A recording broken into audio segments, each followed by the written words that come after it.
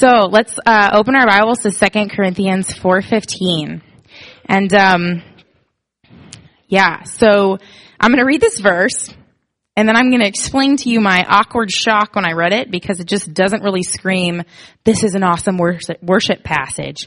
It says, "For it is all for your sake, so that as grace extends to more and more people, it may increase thanksgiving to the glory of God."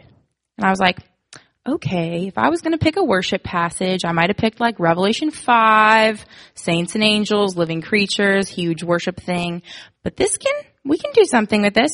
Okay, so I'm praying and I'm like, Lord, what's going on? And so, for those of you who don't know, I'm in seminary right now.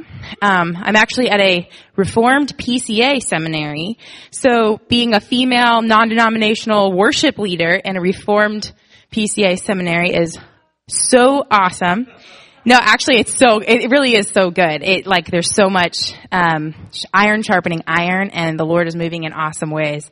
But one of the things we talk about a lot is context. And so, to read this verse, it'd be great. We could sit there and we could go, oh yeah, grace, I got saved by grace, extending to more and more people. Yep, okay, so we've all been saved by grace. May increase thanksgiving. We need to be thankful, and then God will be glorified. Cool. Message done. Let's go home. We could do that. Or we could say, okay, Lord, what is really going on here? Why is this important? Why is this verse included? It seems kind of generic and random. What's going on? What's the context? Who's saying this and what are they saying? So we're going to do that tonight. That's my goal. My goal is to share with you that Paul is actually saying something really intense about worship and the place of worship in our lives. So that's my goal. The context of this little verse in 2 Corinthians 4 is actually Paul's ministry. Raise your hand if you've heard of the Apostle Paul. Okay, we're good. So the Apostle Paul used to kill Christians, right? His name was Saul. He was a Pharisee. He loved the law of God, but didn't know the heart of God. He didn't realize that Jesus was Messiah. So then one day when he's trying to go kill more Christians, Jesus is like, I've chosen you. Knocks him off his donkey, gets saved. Jesus shows up. Paul is blind, gets his name changed. Some guy comes and lays hands. He can see again. Cool. Missionary. Go. So, there was more to it than that, but that's basically what happened. Okay, so Saul's conversion was very dramatic. All right, it wasn't a thing he could miss, and you have to understand who he was. He wasn't a nice guy. He had been going around murdering people. He was a religious zealot. Have we been paying attention to the news? Has anybody seen about ISIS? I'm praying for ISIS conversions. For Saul to Paul conversions. That's the kind of conversion we're talking about. We're talking about a man who held the coats of the men who stoned Stephen. And then God didn't just say, okay, I guess I have to save him. No, he said that he was his chosen instrument. So this man understood grace in a way that was radical to his life. In a way that transformed his life completely. And in a way that marked his ministry. Yeah, we see him talk about grace all the time, okay? So we're going to talk about grace some tonight. But we're also going to talk about when we need grace as Christians. So to give you a little bit of background to 2 Corinthians, Paul and Timothy are writing this to the church in Corinth. Okay, Corinth is a big city in the ancient world. It was a center of trade. It was very cosmopolitan. It was very multicultural. There were a lot of different religious cults. Okay, it was also very sexually liberal. All right, so we have sounds kind of like America. So we can relate a little bit, so that's good. There's a little common ground. Paul went to Corinth for the first time, Acts 18 tells us about it, and he gets kicked out of Corinth. And it says that he was opposed and reviled. Some people did accept Jesus there, and they realized Jesus was the one who came to save them. But he also got opposed and reviled and basically kicked out of the city. So their accusation was that he had been teaching that the Christ was Jesus, that the Messiah was Jesus, that the King was Jesus.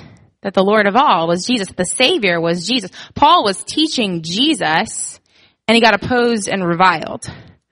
And their accusation was, this man is persuading people to worship God contrary to the law. And so their initial accusation in Acts 18 is about worship. I think that's really interesting for what we're going to talk about. So Paul's writing this second letter to the Corinthians to defend his ministry and the gospel from false apostles after Paul himself has had an intense season of hardships, okay? And real quick before we continue on, I want us to understand that we're talking about a real person. It's so easy to read the Bible, and because it's like written a long time ago, it's this like collection of sayings that are supposed to make me feel good while I'm drinking my coffee in the morning.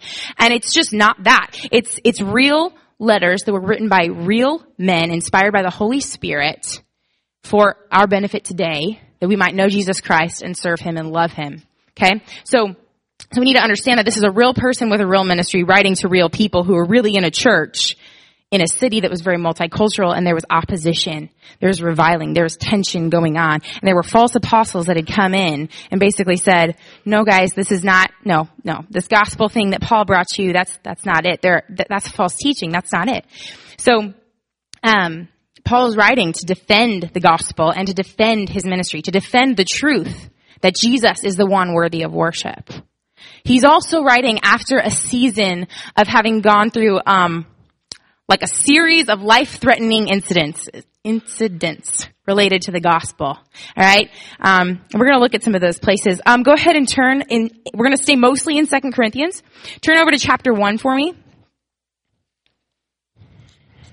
If you look at verse 8, Paul writes, he says, we don't want you to be unaware, brothers, of the affliction we experienced in Asia, for we were so utterly burdened beyond our strength that we despaired of life itself.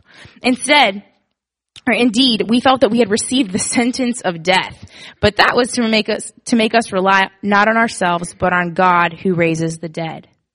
All right? Look at 2 Corinthians 4, where we just were. We're going to read verses 8 through 12, which is the preceding passage, okay? It precedes our verse we're looking at tonight.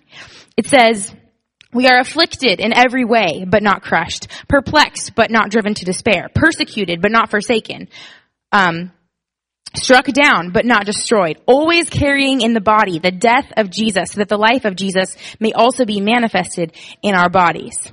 For we who live are always being given over to death for Jesus' sake, so that the life of Jesus may also be made manifest in our mortal flesh. So death is at work in us, but life in you. Look at chapter 6, start in verse 3. We put no obstacle in anyone's way so that no fault may be found with our ministry. Okay, so remember I said he's defending his ministry, he's defending the gospel, and he's saying, hey, I came to you with truth, okay? He's saying, we've been doing the right thing. Verse 4, but as servants of God, we commend ourselves in every way by great endurance in afflictions, hardships, calamities, beatings, imprisonments, riots, labors, sleepless nights, hunger, by purity, knowledge, patience, kindness, the Holy Spirit, genuine love, truthful speech, and the power of God with the weapons of righteousness for the right hand and for the left. Okay, go ahead and flip over to chapter 11 of 2 Corinthians. Okay, I'm trying to give us a feel of this whole letter. This is one letter that he wrote to a group of people. So if we were that group of people sitting there hearing this letter, these are some of the themes that we would hear. We would hear this theme of Paul's suffering. Okay, so chapter 11, verse 23. Are they servants of Christ? Again, talking about these false teachers and stuff.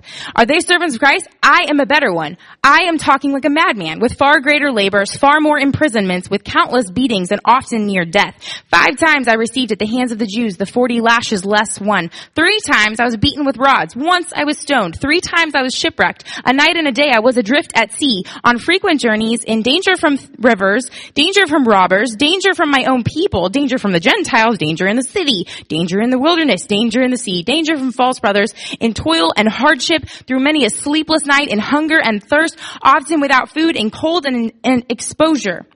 And apart from all these things, there's the daily pressure on me from my anxiety for all the churches. Who is weak and I am not weak? Who is made to fall and I am not indignant?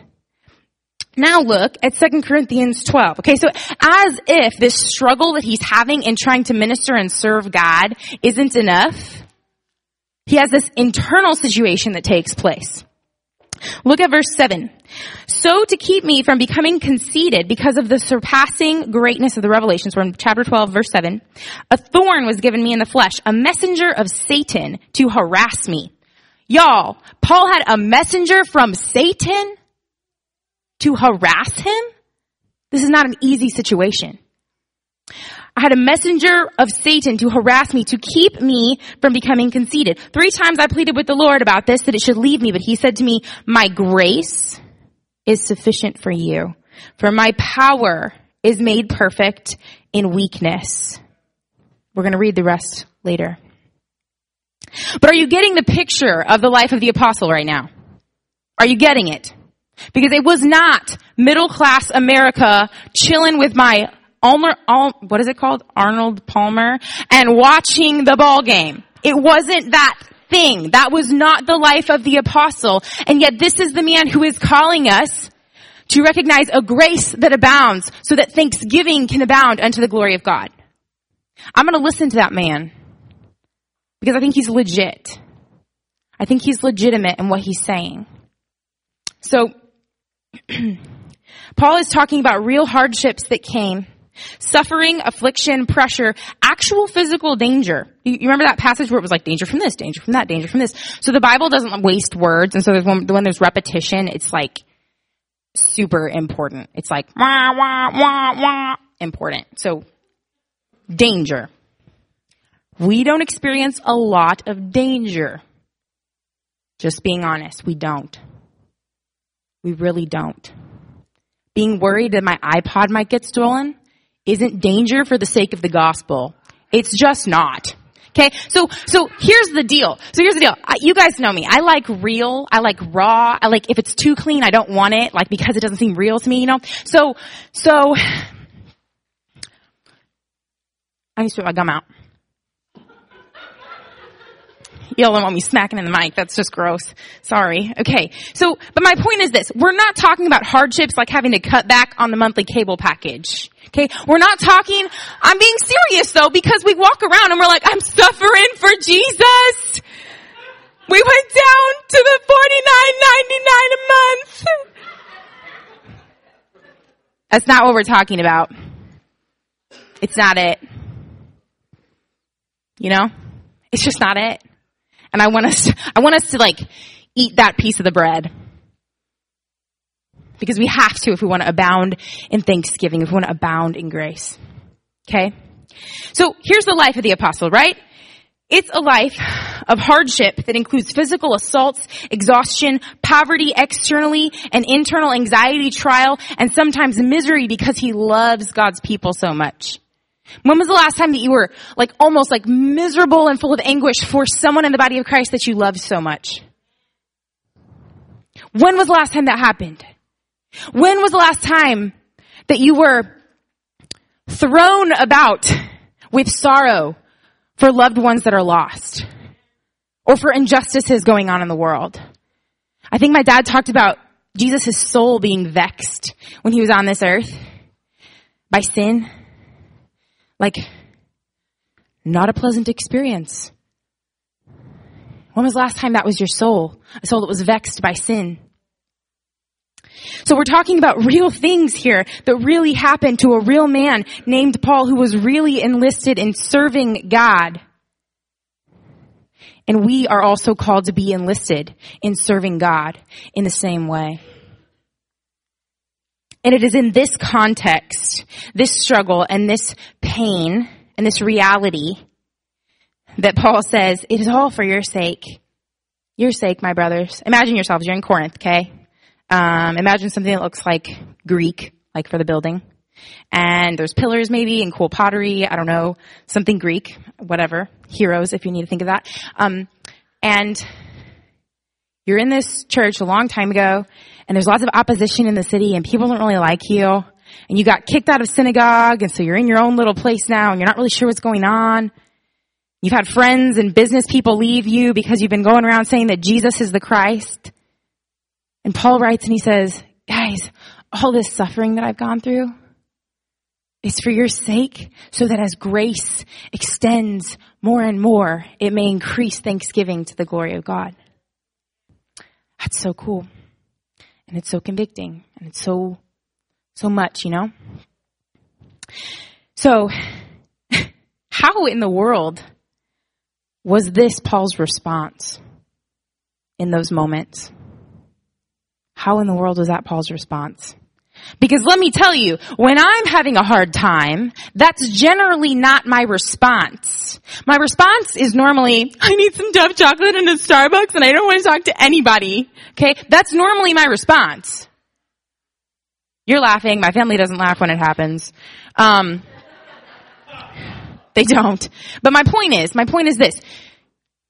This was their response, that they wanted grace to extend more and more, so more thanksgiving and more glory could be brought unto God. That's worship. That's what worship is. Okay? So we can understand grace as the gospel going forth and people getting saved in that moment of like justificational grace, right? We're saved by grace. But grace in scripture is also an empowering grace. Okay? So grace, actually my dad was talking about, eating the bread, right? So we actually call the sacraments, communion and baptism and all these deals, we call these things means of grace. Means of grace.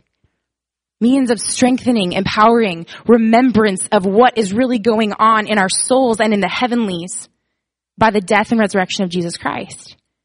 Okay? So when we talk about grace, we have to understand that grace shows up in a context of suffering and trial and difficulty and affliction for the gospel.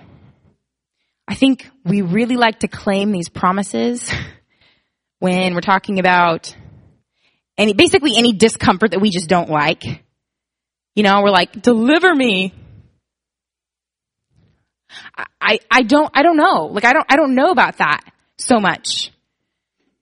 Because unless I'm laying myself out for Jesus in that moment, like, what's in it for his glory? So I think we need to be really careful. I'm not saying don't come to the table. Come to the table, okay? He'll set you right at the table if you're asking for the wrong stuff. He'll take care of it. But my point is, like, if you're at that table and you're seeing the abundance that is there, there's no way that you can't become one of those who is beckoning people in.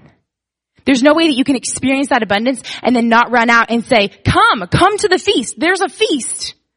There's no way that you can experience the goodness of the Lord and not start detesting the sin of the world. There's no way you can experience the justice and the mercy and the grace of the Lord and not desire the transformation of society for unto his glory. There's no way that you can be adopted as a son without then wanting your parenting to completely change because you want your child to know the love of a heavenly father. You can't experience being part of the bride of love himself without wanting your marriage to transform into that Ephesians 5 thing that Paul's talking about. Okay? So we don't get to be at the table and then not engage in the service that we're called to be engaged in. So the question is, how did Paul and Timothy and these apostles, how did they want to praise God, worship God, and see his grace extend and thanksgiving abound in the context of this suffering and hardship of ministry? Well, the way that they did it was they understood their mission, their identity, and where this whole thing was going. Look at verse 5 in chapter 4 of 2 Corinthians. He says, "For what we proclaim is not ourselves, but Jesus Christ as Lord." That's the mission. Paul and Timothy got it. That's the mission. Jesus Christ is Lord, and everybody's got to know about it. And everything in the universe needs to be conformed to it. That was their mission. And they understood their identity with ourselves as your servants for Jesus' sake. I think we like to think of ourselves as little royalties. I'm a little princess in God's kingdom. Yay, yay. But am I a servant? Am I a slave? We have to understand our mission and our identity. And also in that context, when we're in that context and we're being the servant and the slave that washes the feet, then gets abandoned, betrayed, reviled or opposed, ignored, rejected, disappointed, hurt, thrown out. And you can't expect those things because your Savior walked it. When we experience that, we can't say, sorry, I'm out. Because he didn't do that to us. He doesn't do that to us now. in that moment, we have to remember where this whole thing is going. Look at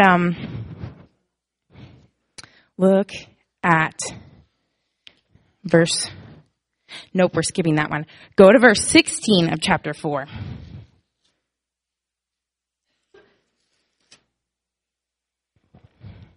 That's the verse that comes right after our verse that we're looking at tonight, right? So he says, all of our ministry is for your sake, so that as grace extends to more and more people, it may increase thanksgiving to the glory of God, okay? So we do not lose heart. Though our outer self is wasting away, our inner self is being renewed day by day. For this light momentary affliction, oh my gosh, the dude got beaten. This light momentary affliction is nothing in comparison to the eternal weight of glory that is being worked. Okay? A glory beyond all comparison. Verse 18, as we look not to the things that are seen, but to the things that are unseen. For the things that are seen are transient and temporal, but the things that are unseen are eternal. We're going to keep going. Chapter 5. For we know that if the tent that is our earthly home is destroyed, we have a building from God, a house made with hands, eternal, a house not made with hands, eternal in the heavens. For in this tent we groan, longing to put on our heavenly dwelling. But if indeed we put it on, we may not be found naked, for while we are still in this tent, we groan, being burdened. Not that we would be unclothed, but that we would be further clothed, so that what is mortal may be swallowed up by life. He who has prepared us for this very thing is God, who has given us the Spirit as a guarantee. So, one of my professors was talking about this word guarantee. And what's funny is that this professor, I have a very hard time listening to him because he makes a lot of jokes that aren't funny. Don't worry guys, Mike does not teach at Covenant Seminary. It's not Mike.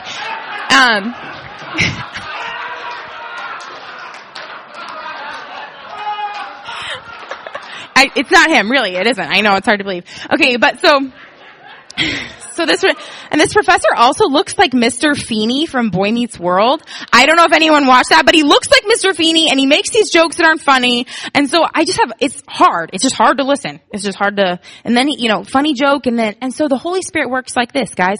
It's just very difficult. But my point, which is important, is that he's talking about the guarantee. He's talking about the word guarantee. And the word guarantee doesn't mean Susanna, I guarantee that I will be done by 9:30. It's not just my word being given that you kind of hope happens. It's actually a physical down payment in part for the full payment that was coming later. It was used in financial transactions, things I really know nothing about. But, it was used in actual financial transactions that someone would say, here, I'm gonna give you $5 and I'll give you $100 later. Okay? And so that $5 was this down payment. And if the Holy Spirit is the down payment of the guarantee, I'm literally going to explode when the full deal shows up.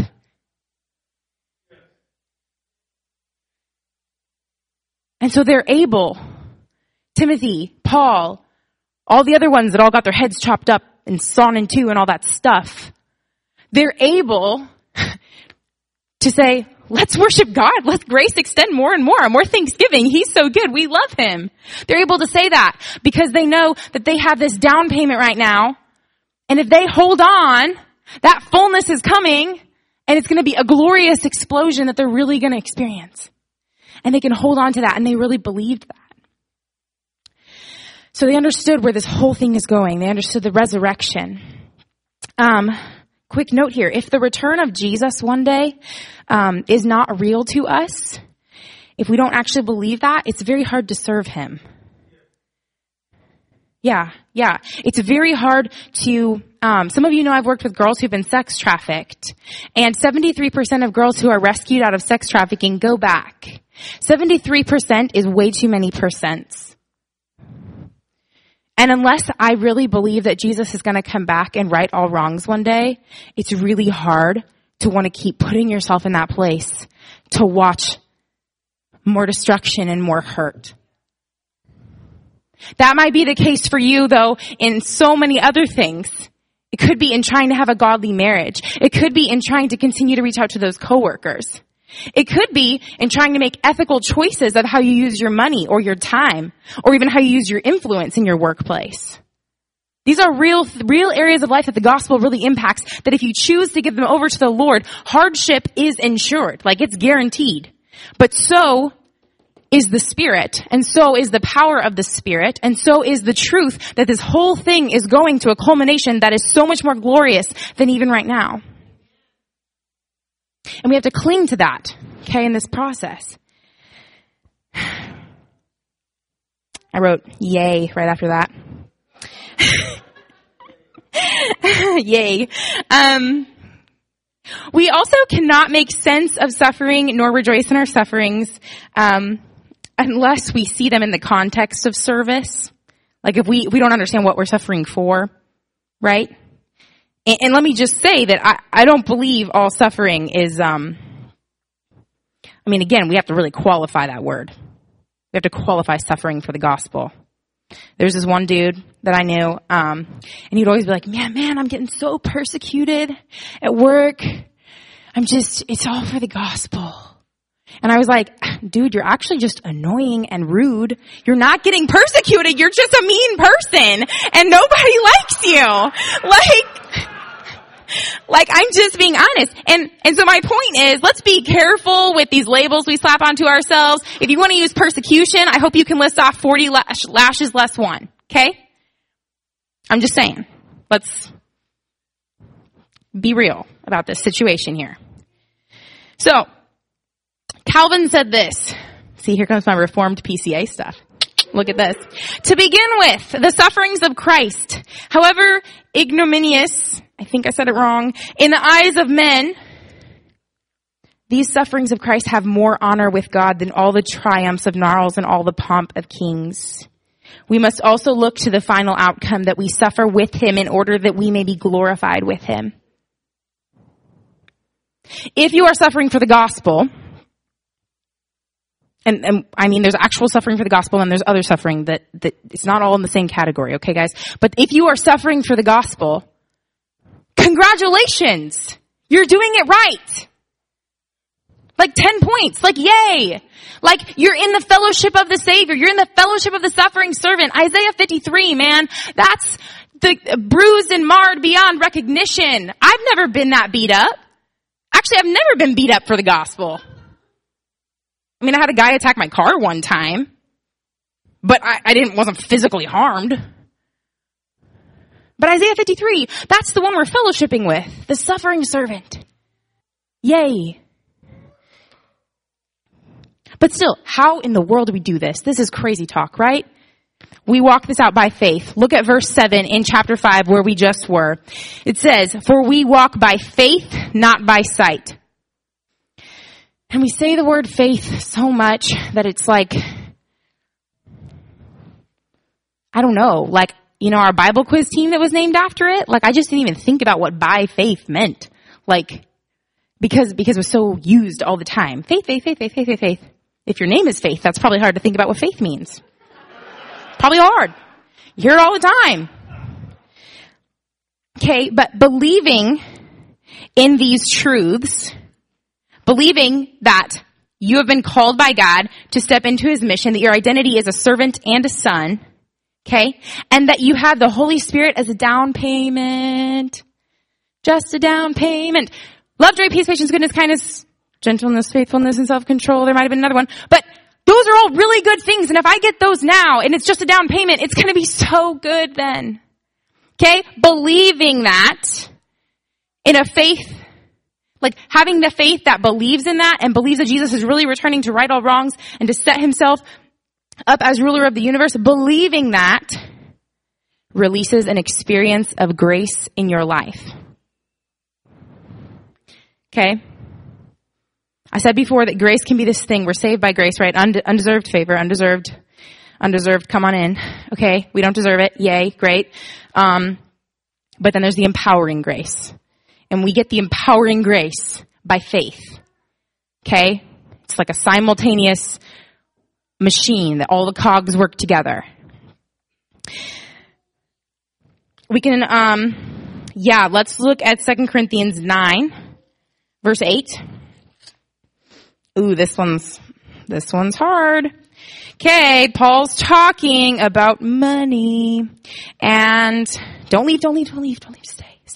Okay, so that was supposed to be funny. You guys didn't get it. Now I'm like my professor. Great.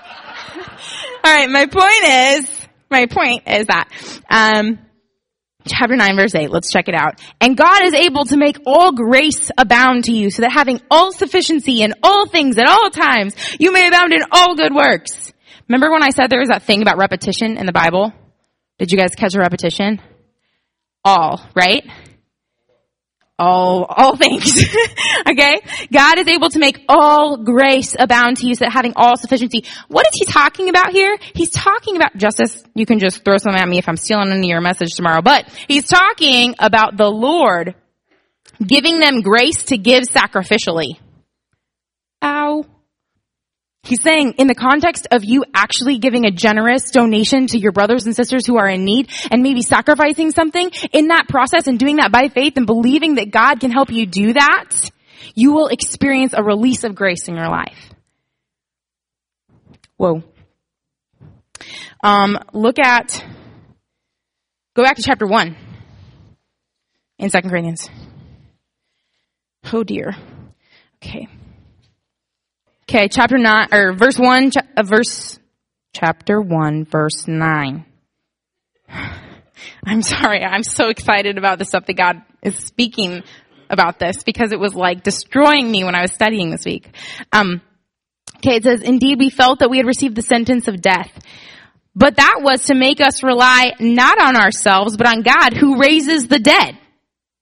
He says, I had a sentence of death on me. You're gonna die. Grace says God raises the dead. I can walk towards the sentence of death because God raises the dead. The next verse is good too. He delivered us from such a deadly peril, and he will deliver us. On him we have set our hope. This is the faith I was talking about, that he will deliver us again. You also must help us by prayer. Okay? So, but real quick, before we just like say, wow, that's a great verse. Paul was actually talking about a real thing that really happened.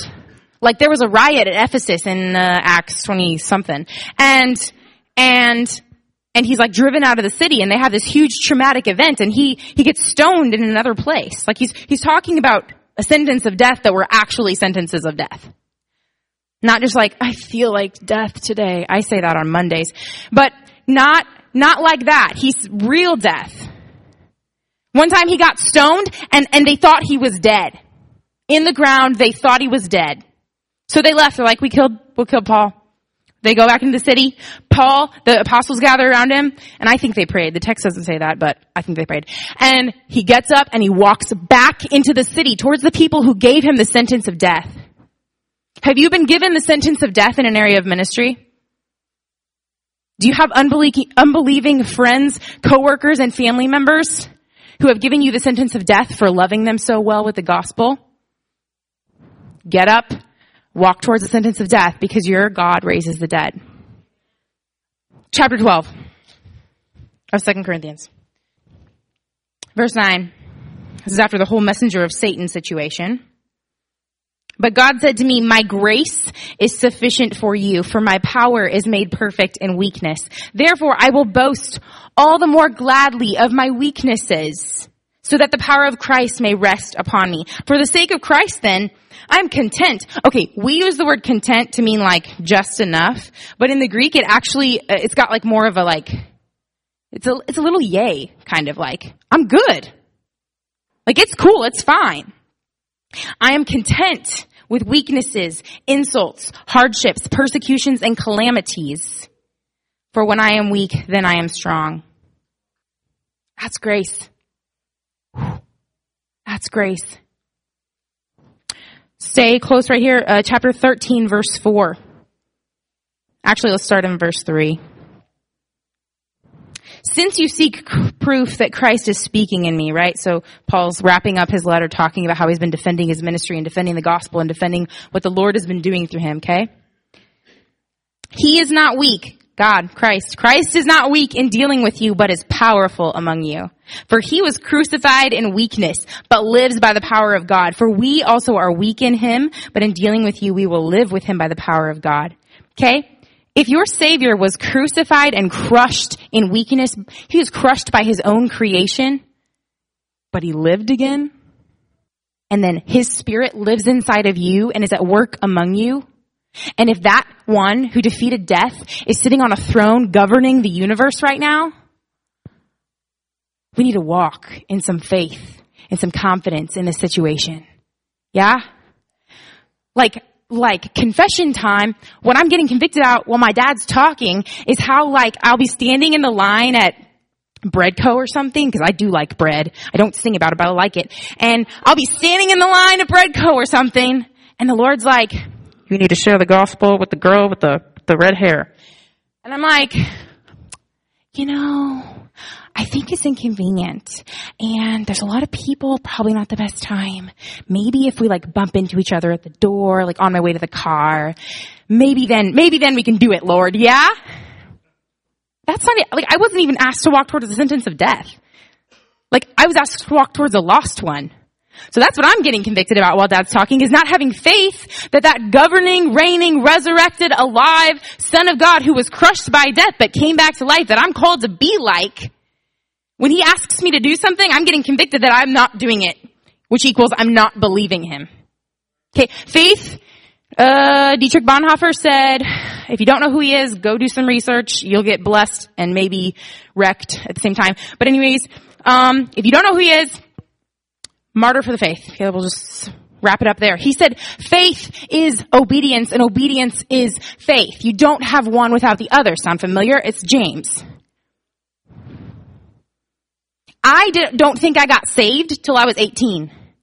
Because I don't think I started doing the things God was wanting me to do and living in any form of real obedience until then. And so I don't think it was real faith before then. Does that freak you Christian parents out? Sorry. Okay. Getting off track. My point is we have to have faith. We have to have faith that he's going to pour out his grace when we're in that position of weakness for the sake of the gospel. Go back to chapter 4. I promise we're wrapping up. I also promise I'm going to make this make sense about worship. Chapter 4, verse 13.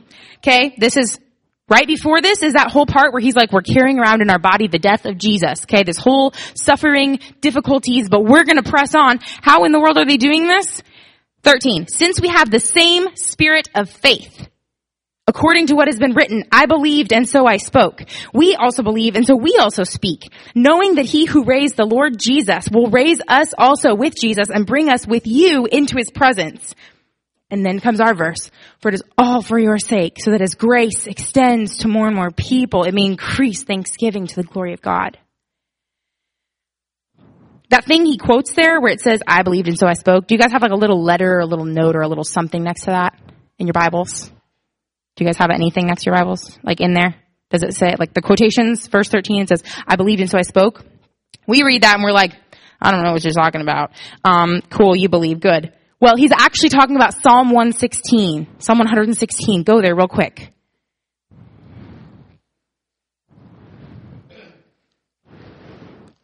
It's verse 10. This is insane. Look at this verse. He says, I believed, and so I spoke.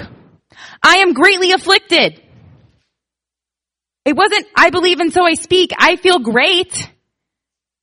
In this moment of saying, I am greatly afflicted, he's saying, I am believing. He's recognizing what he's going through, and he's recognizing what it's for. If you read this, it's messianic, and it's talking about Jesus. But it was David who wrote it, and et cetera, et cetera. My point is this.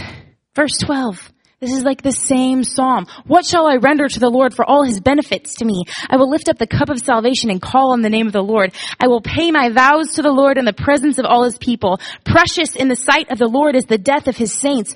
O Lord, I am your servant. I am your servant, the son of your maidservant. You have loosed my bonds. I will offer to you the sacrifice of thanksgiving and call on the name of the Lord. I will pay my vows to the Lord in the presence of all his people, in the courts of the house of the Lord. In your midst, O Jerusalem, praise the Lord.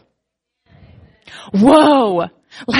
He's greatly afflicted, but he's looking and he's like, You raise the dead. I'm with you. What can I render to you for your benefits? I'm going to explode with praise. I want to do everything. I want to fulfill all my vows. I want to be in your presence. I want to declare your praise. I want to be in your house. I want to be in your courts because of the grace that he's experiencing in his moment of affliction. That's the bread that my dad was talking about. The bread isn't the American dream, guys. The bread isn't even like your spiritual checklist. You know, that you like think this is what it is to be godly. That's not even the bread. The bread is to serve him, to know that you're a servant, to say yes, to receive his grace in that place of weakness. And then say, praise the Lord. That's the bread. Faith comes from the furnace of affliction. What does that have to do with worship? First, it implies that there is an essence of thanksgiving unto the glory of God. There's an aspect of worship that you and I cannot understand outside of sacrificial service to God and the accompanying privileged affliction. I'm going to say that again because I wrote it really complicated. Sorry. It implies all of this we've talked about. It implies that there is an essence of thanksgiving unto the glory of God. There is an aspect of worship that you and I cannot understand outside of sacrificial service to God and the accompanying privileged affliction.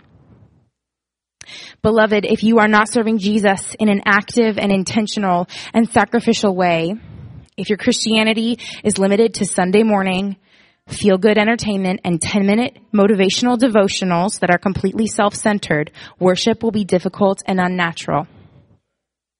It will make zero sense. Why do you have to praise a resurrected God when you're not experiencing death for his sake? It will be awkward to thank God for a grace that you have never put yourself in a place to receive. It will be awkward, unnatural, uncomfortable, and you won't be able to thank God for a grace that you have never put yourself in a place to receive. You have to be in need of his grace to receive it.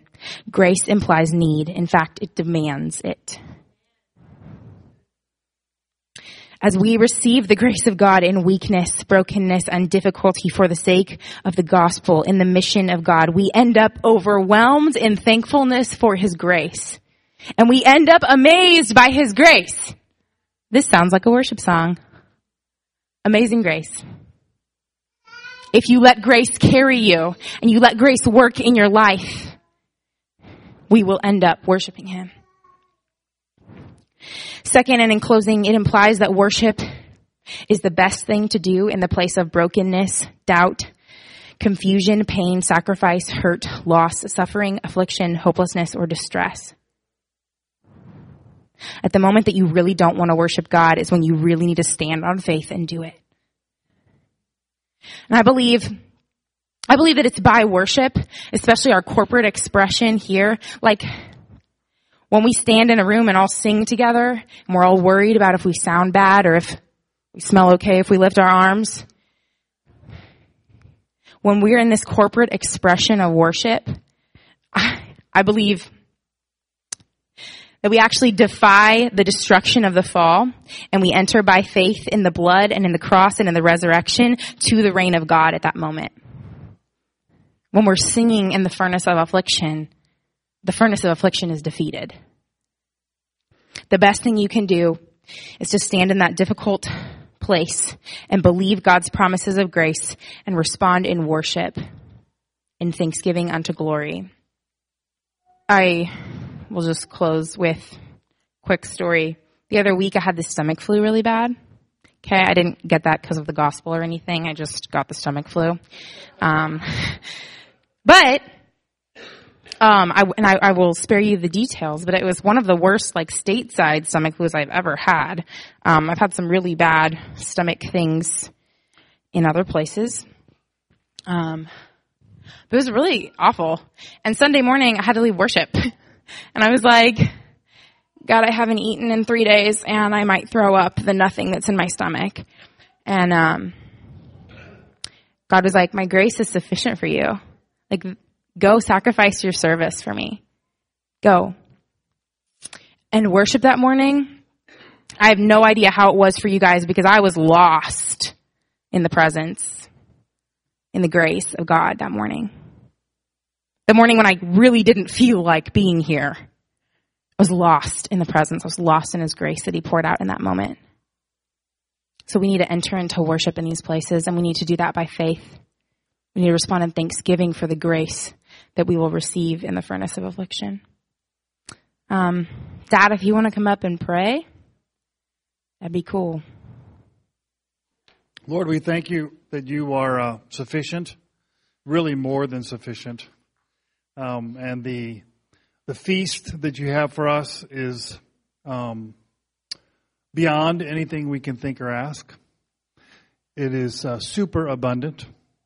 I thank you, Lord, for all that we're hearing tonight. We pray for your Spirit to speak to each heart. We pray for your Spirit to cause the words we've heard tonight, Lord, your word to truly be grasped by faith and integrated into our lives. Lord, we want to be a people that truly live out the gospel, but not for the benefits we get, although they are many, but that through our lives, Jesus would be honored and glorified. We love Jesus. We want Jesus to be praised. We want Jesus to be glorified. And because He is worthy. He is worthy because He has redeemed us by His blood. And He's made us kings and priests in His kingdom. Lord Jesus, we are so thankful for all that you've done, all that you are doing, and all that you will do. We want to praise you now, Lord, in a manner worthy of who you are. Amen.